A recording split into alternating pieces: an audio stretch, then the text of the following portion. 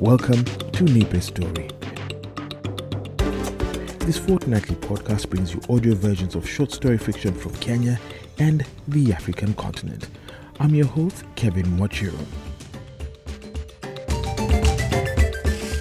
And we're happy to welcome Clarie to the podcast and her story. It was 2002 and we were unwalkable. It was 2002 and we were unbwogable. Unbwogable. From Gidi Maji's 2002 single, Who Can Bwogo Me? Definition: someone who cannot be scared. It was 2002 and we were unbwogable. Half of our fathers were in Sierra Leone on United Nations peacekeeping missions, and the other half was stomping around our houses, swearing that President Moi's leaving would bring us all peace.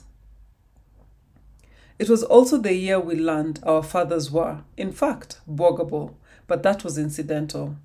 For a long while, the only thing we knew about our fathers was that they were strong and fierce, so much so that the UN had been calling upon them for years to force peace upon war-torn Sierra Leone. The year Fatma's father was in Sierra Leone, we all got chickenpox. We sat naked on our stoops, our buttocks itchy, our mothers yelling over each other, trying to figure out who gave it to the rest of us. The year Dan's father was maimed and then killed in Sierra Leone, Dan convinced three of us to sit atop each other on a swing. He swung and pushed, and we ended up at the medical reception station, 5 of our 12 limbs broken. The year Matumbai's father was in Sierra Leone, police fatally shot my father's younger brother during a university strike. The year my father was in Sierra Leone, Matumbai's mother ran out of their house half naked, her breast spilling out of her shirt.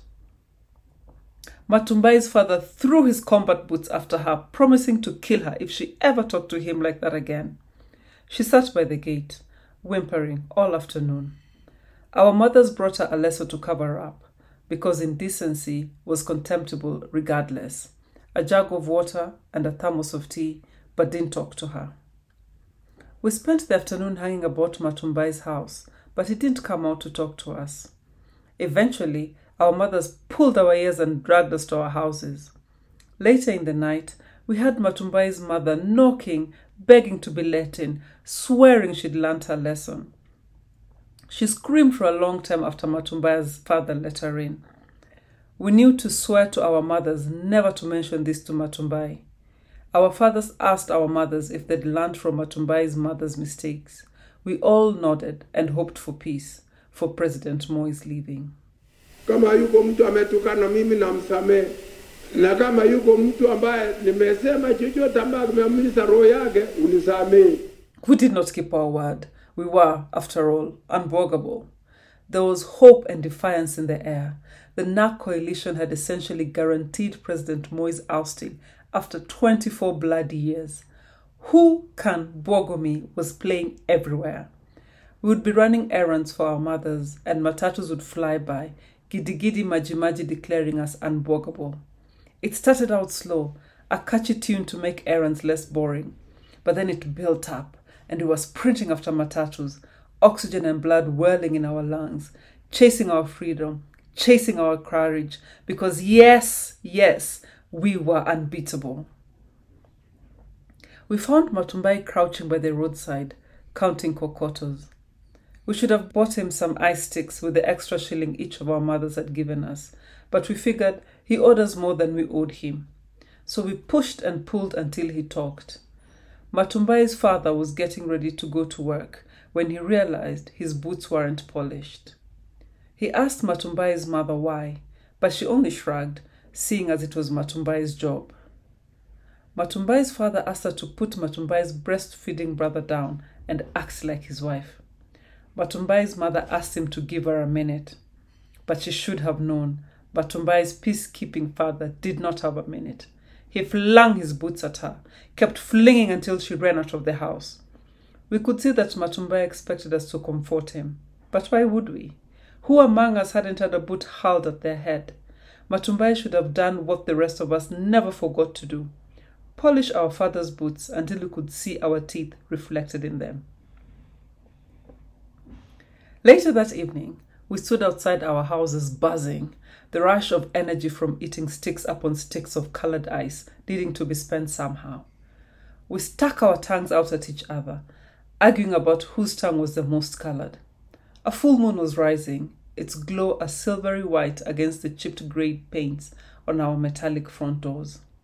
Our mothers sat on short tiny stools, their jikos in front of them, taking advantage of the moonlight to make supper outside, so our 3-roomed houses wouldn't be too hot to sleep in.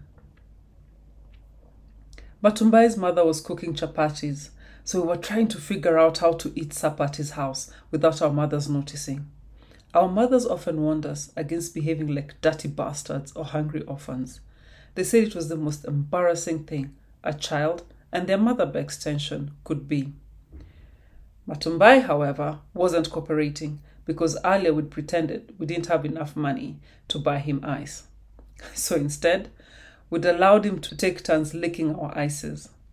We were annoyed that he was being so selfish because look at his tongue. Where his was a rainbow, ours were sad, solitary colors. When our mothers discovered the cause of Matumbai's pettiness, they wouldn't let us have any chapatis, even though Matumbai's mother was happy to share. As punishment, they didn't pull money to get a mkokoteni guy to bring water the following day. We would have to make numerous trips to Married, the official residential quarters for the married staff of the 5th Kenya Rifles Brigade, to fetch the water ourselves. Another thing that happened in 2002 was that Married ran out of capacity to house the families of all the Kenya Army staff, legally married or not. With this housing shortage, the segregation of legal families from side families was coming to a fretful end. It meant we were always a 20-minute walk away from running into a half-sibling. Without the fortified gates of 5KR to protect the official wives from running into their husbands, mistresses, and bastard children, fights increasingly broke out on the streets of Gilgil. We all heard about the time Fatma's mother was out walking her toddler when she ran into another woman, clutching another toddler's hand, the second toddler an insulting image of her husband. Fatma's mother was the most dignified woman we knew, so she wordlessly crossed the road, taking pride in her presumed status as wife. Besides, she and her children were one death away from moving into Married. It was inevitable that a resident of Married would get killed in some mission or other, thus leaving a vacancy for the next family on the list, which Fatma often insisted was them.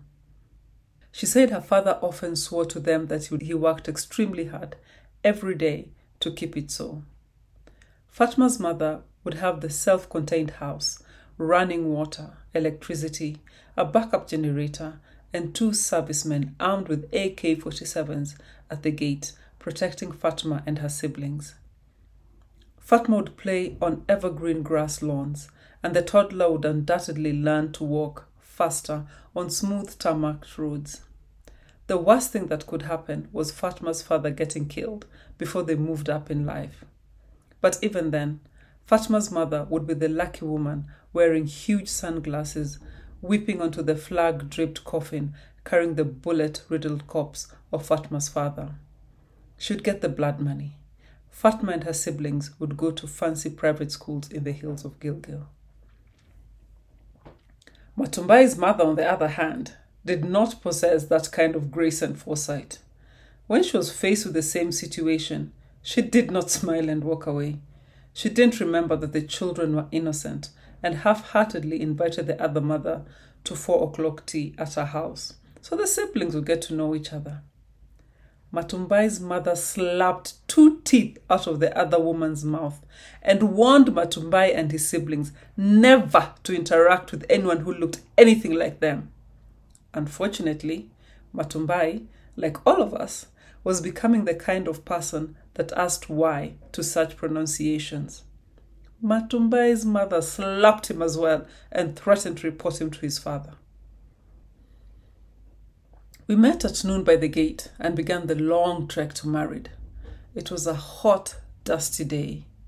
Gilgil's blistering sun was directly in our faces dust and sweat sticking to our feet.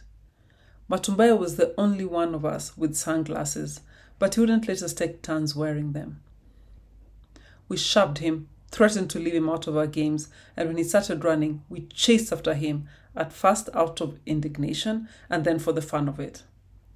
There's a militaristic beauty on the road to married. Hundreds of National Youth Service recruits marching or sprinting up and down the road in a single file. Their green uniforms crisp from repeated mandatory ironing, the black boots shiny even on the dusty roads. The road started off ragged and dusty outside our gate, and then sharper and cleaner the closer we got to married. It was uplifting. Like if we just kept marching along, we would eventually rid our lungs of the odor of garbage glued to our nose hairs. Like I could stride right onto the dependents list on my father's insurance policy. We'd made it a point to grumble when our mother sent us on these errands to married, so they'd never suspect us of enjoying them. We didn't just fetch water and leave. We visited our married friends and sat on their carpeted floors, drinking their refrigerated water. We played football on the real playground, using an actual football and not our makeshift type. Wrapped polythene bags on wrapped polythene bags, held together by a strung-out plastic straw. We were also often lucky enough to get lifts from pickups or buses heading in our direction, so we didn't have to haul jerrycans full of water all the way back. On our way back, Dan decided he was too thirsty to walk all the way. He sprinted off to the nearest house and knocked on the door. A cute 6-year-old girl, Fatma's doppelganger, opened the door. It's as if by knocking on that door, Dan had taken us back to a time when Fatma was 6 years old. The large eyes, the small curly ears, the birthmark, 1 centimeter long in diameter, on the left cheek. She, like Fatma, did not acknowledge us in greeting when she opened the door. She simply stood there, shifting her weight from one leg to the other, her arms folded, her eyes half rolled. Dan didn't say anything for a while, so Fatma's photocopy called for her mother. She, like Fatma, called her mother Mummy, unlike the rest of us who just called ours Mama. We had a television switch off, and the quick movement of feet, slippers slapping against tiles, and then the mother was at the door. The woman may very well have been a younger version of Fatma's mother, the big forehead, the thick eyebrows, the slender nose, except there was something about her that didn't look Kenyan. We turned to Fatma, looking for signs that she recognized the two of them, but she just stared at them wide-eyed. We laughed, alternating between shock and amusement that Fatma and her mother were being replaced by people who looked exactly like them. The woman told her child to go in a language I recognized as Sierra Leonean Creole, because since my father had been in Sierra Leone, he had taken to barking this phrase at me whenever I was in the room when he called my mother.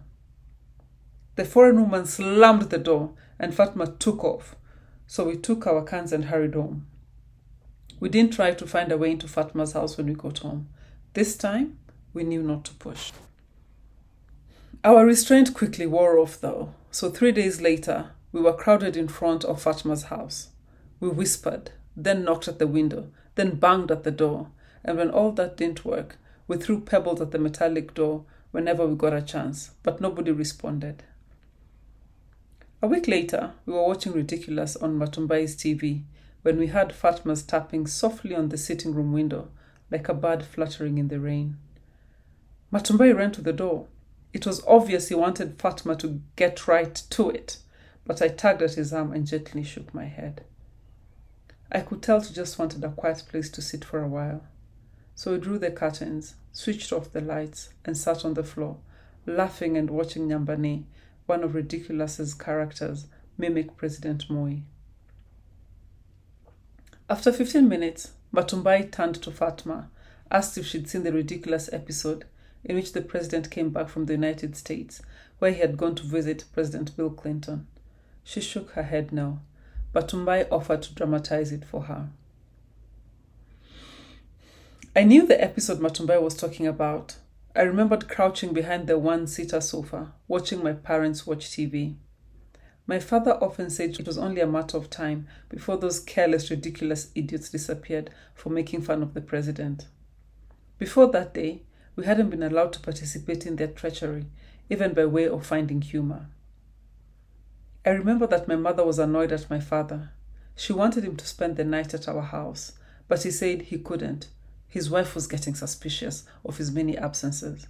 I wondered what he meant by many absences, since he was barely at our house.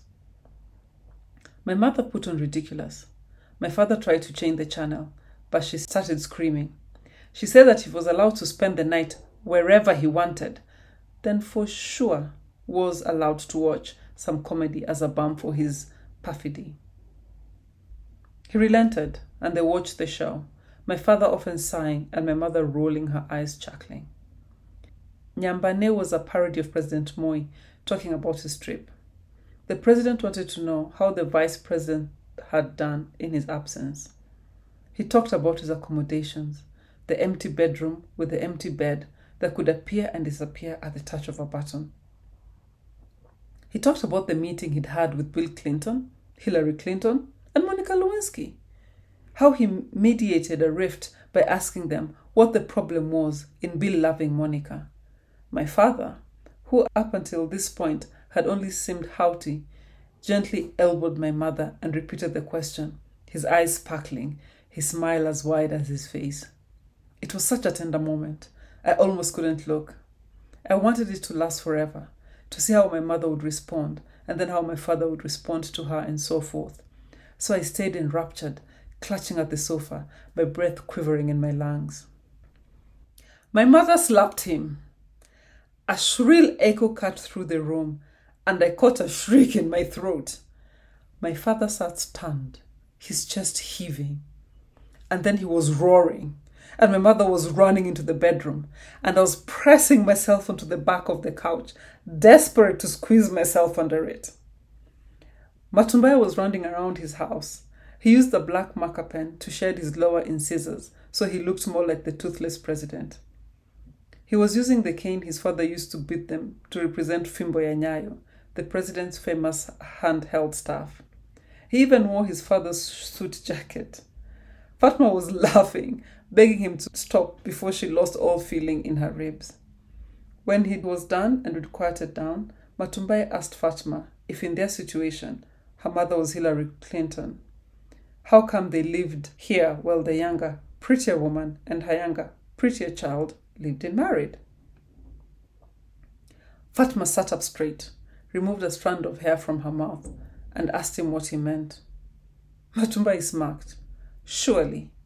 Fatma understood that they didn't live in married because of a housing shortage, but because his father already had his legal family there. Fatma called him a jack and ran off, her eyes welling up. I noticed that when she said jack, her mouth dropped open and then shut, her jaw jacking up and down, like the word was conspiring to help her say exactly what she meant. Matumbai turned to me, shaking his head, his smirk still plastered on his face. He asked me, "Do you think she's stupid, in denial, or both?" "Maybe it's just a woman thing." He spat out the word woman like it was an insult, like holding it on his tongue had left a terrible taste in his mouth that he needed to be rid of immediately. "We're not women," I said. "We're girls."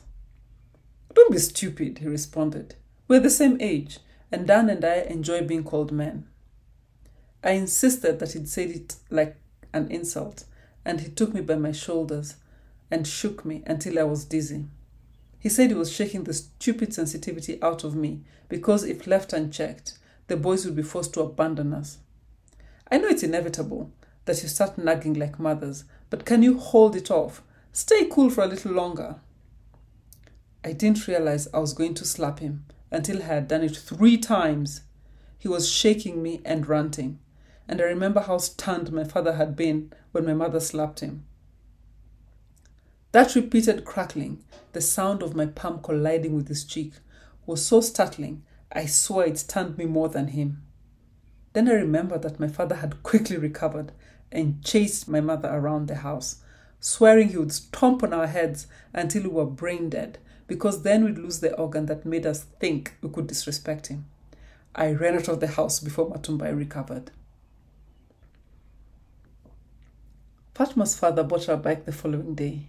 We were playing rounders when she emerged from her house, a pink bicycle by her side, a Gaudi helmet on her head. Fatma's father was cajoling her to get onto the bike, and at first she was hesitant, but he kept telling her that he was going to be with her all the way. He knelt down, kissed her forehead, and lifted her onto the bike.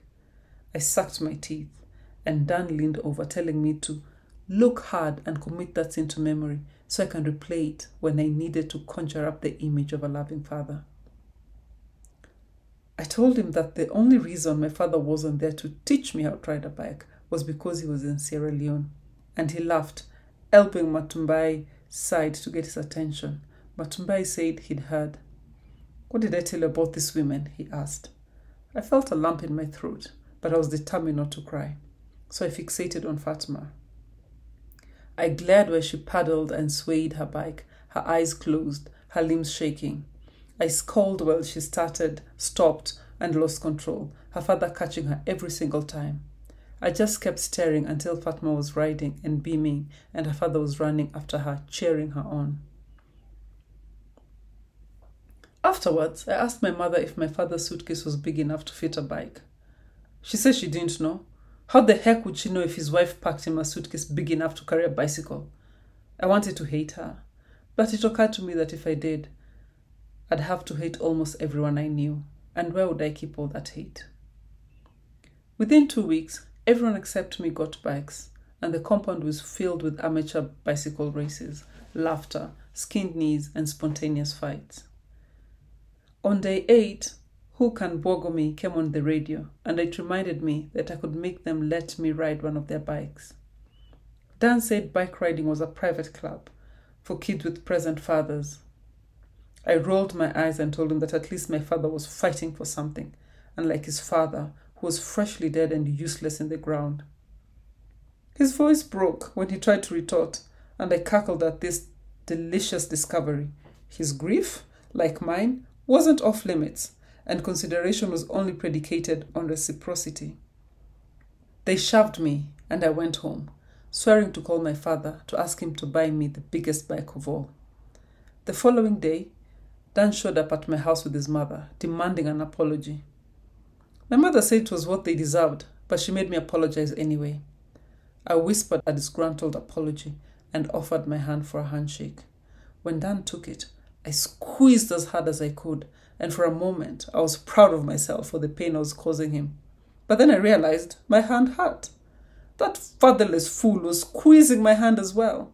I pulled my hand away, and he half rolled his eyes at me, slow enough for our mothers to think it was an unconscious movement of the eyes, but deliberate enough that I knew it was a threat.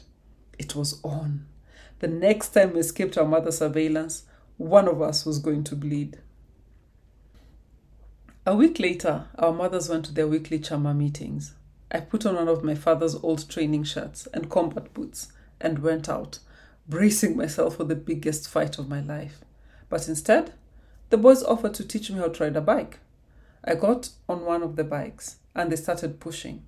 I asked them not to let me go until I had a hang of it, but they just kept pushing, increasing momentum despite my protest, and then let me go as the road started to go downhill.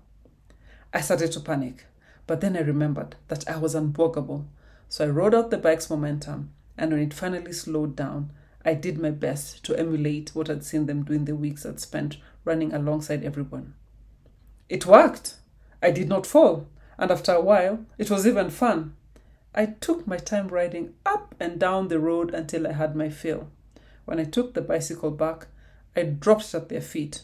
I told them they were uninspired fools, that as soon as my father came back, I was going to tell him that they tried to kill me, and he, for sure, would shoot them dead. We were at an impasse for weeks. Besides petty quarrels and volatile cliques, there wasn't much to do before my father returned from Sierra Leone to follow up on my threat. But Tumbai had already warned me numerous times that if my father even so much as touched him, his father would have to get involved, and they just might shoot each other dead. He asked me if I'd seen the ridiculous episode where the police had a shootout with gangsters. He quoted the episode to me. Do you not remember that the gangster had opened fire on the officers? Officers had returned the fire since it did not belong to them anyway. That the gangster had decided that he would still give them back the fire. So the officers had insisted with more of their fire. The gangster finally accepted the fire. He took it like a man, and that's how he fell down. When he finished, there was glee in his eyes, and I tried to remember to be offended. But then we burst out laughing, because we knew that at the end of that episode, the dead gangster had gotten up and ran off, that the police chief had stood there calmly radioing all police units, telling them it seemed like the gangster had vomited all the fire he'd been given. When we quietened down, Matumbai confessed that it almost didn't matter to him where or how our fathers died. Here or in Sierra Leone, what difference did it make? If anything, now that President Moi was leaving power, our fathers were the only thing standing between us and peace. Fatma's father disappeared. Nobody heard from or saw him in 3 months. He was riding bikes with Fatma up and down the road one day, and then he was missing. The younger, prettier woman and the younger, prettier child showed up at Fatma's house, and within a week, they were making pilau and chicken tikka and inviting all of Fatma's friends to lunch. Our mothers forbade us from going, because what kind of hard-eyed women host a celebration when the father of their children has been missing for several weeks? They said missing, like we didn't know that if the younger, prettier family had left married, then Fatma's father had officially been declared dead. The real point of hesitation for us was that we didn't want to show up for a party that turned out to be a funeral. We snuck into Fatma's house anyway. Afterwards, when we were all full and happy, when we'd played Unbwogable so many times, we could no longer summon any excitement for it, Dan asked, if this was a funeral, why did they look so normal? Because when his father's corpse landed, his right limbs missing, his whole family cried so much they could barely eat for weeks. Fatma's mother clarified, it wasn't a funeral. It was Fatma's friends coming together to comfort her during a terribly difficult time. We let the matter go, but later, Matumbai pulled Fatma aside, assuring her that she could trust him. She could tell him if the sister wives had killed their husband. For a moment, we were scared that Fatma would tell on Matumbai and ruin the party for us, but she just laughed. So we all laughed along, because if Fatma thought it was funny, then it must have been. And we didn't have to worry about our parents hearing about it, even though, let's be honest, they were whispering it amongst themselves. Except 2 days later, Matumbai's father came home in the evening, his belt ready in hand. We were watching Ridiculous one minute, and there was a cracking sound the next. Matumbai clutched his head, screaming, blood trickling from his right eye. Matumbai's father lifted the belt again, but this time, Matumbai lifted his arm and curtailed the swooshing of the belt as it snaked its way onto his back. We didn't think he meant to do it, but once he had it, he held on to it, refusing to let go. He let it cut into his palm, while his father tussled with it, trying to release it from his grip. Once he held on to it, it didn't matter that his hand was bleeding, that the room was deathly silent except for the tap, tap, tap of his deep red blood dripping onto the maroon concrete floor. If you merely glanced at it, you'd think it belonged there, the way it almost blended into the floor, like his blood was always meant to be spilled. It was an unholy sight, the precise moment a person realizes their power, when you look at their face and you can see it dawning on them that if it ever comes to it, they could take something used to cause them pain and turn it on the other person. Matumbai winced. When it hit him that he was capable of causing his father pain, he winced and dropped the belt. His father swore and shuffled out of the room, his face hard with confusion. We thought it might be fear, but how could it be? How could a man who had crawled on the jungles of Sierra Leone, mud and gunpowder kicked to his tongue, be afraid of a scrawny boy? But then again, we were used to seeing surety in our father's eyes, certainty that we would say yes sir and make ourselves scarce. So the first time we didn't, we figured it was fear.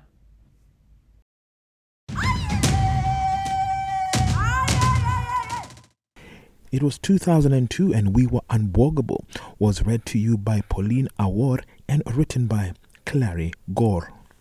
Clarie is a Kenyan writer and editor. Her writing has been published in Catapult, Lolwe, Smoke Long Quarterly and various other literary publications. Her stories have been nominated for the Pushcart Prize and shortlisted for the Britport Short Story Prize, and all her work is archived on clariesramblings.com.